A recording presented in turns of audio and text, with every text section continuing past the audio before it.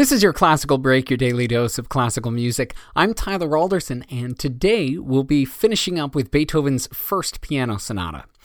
Beethoven published this in a set of 3 piano sonatas, known as his Opus 2 sonatas, because it was the second set of music that he published. As a 25-year-old, he wasn't a prodigy or a wunderkind, but he was still young and a promising composer. And his talent was obvious enough that one of the biggest composers, not only in Vienna but in all of Europe, Joseph Haydn, took him on as a student. Beethoven certainly admired Haydn's music, and at this point in his career he appreciated the elder statesman taking him under his wing. But Beethoven wasn't a fantastic student.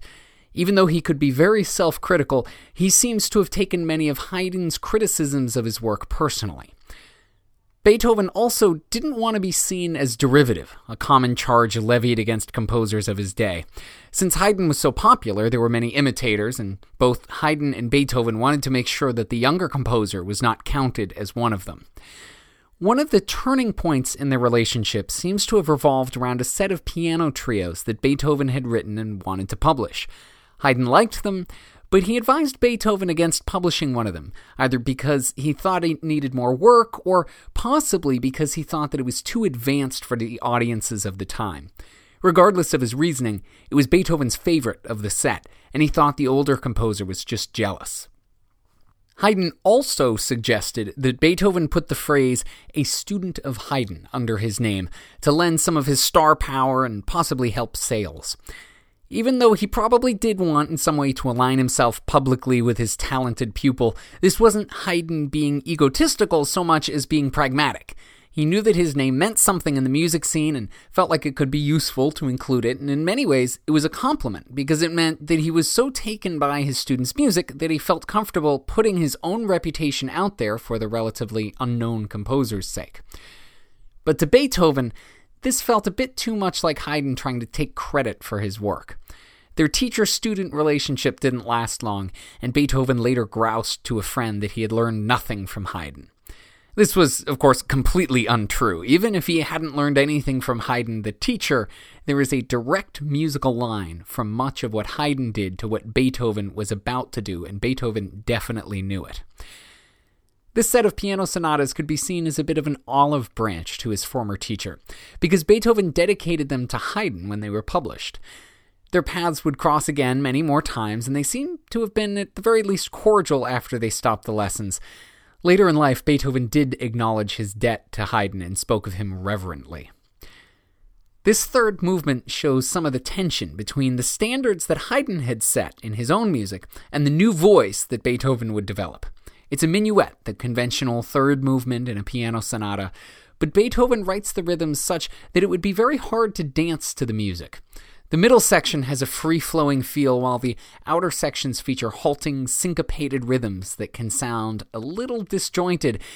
And that's a big part of what Beethoven did, honestly, throughout his career. Take something that was conventional, a standard at the time, and do his own thing, add his own twist, and set his own standards.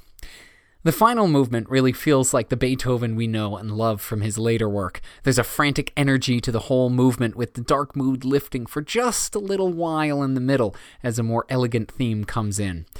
Here's Paul Pittman with the third and fourth movements of Beethoven's First Piano Sonata.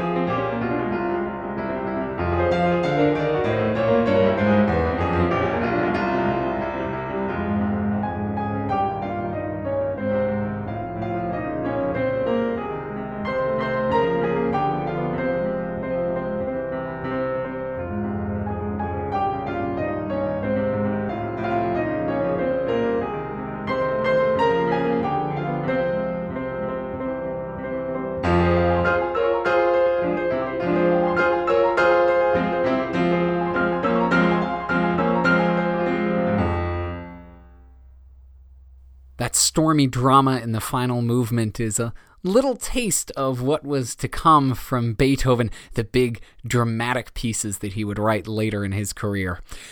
Thanks to Paul Pittman for putting that up on musopen.org, and thank you for listening. If you have the chance, please rate and review this podcast wherever it is that you're getting it. I'm Tyler Alderson, and tomorrow for your classical break, we'll be listening to an overture by the Italian composer Francesco Veracini. I'll see you then.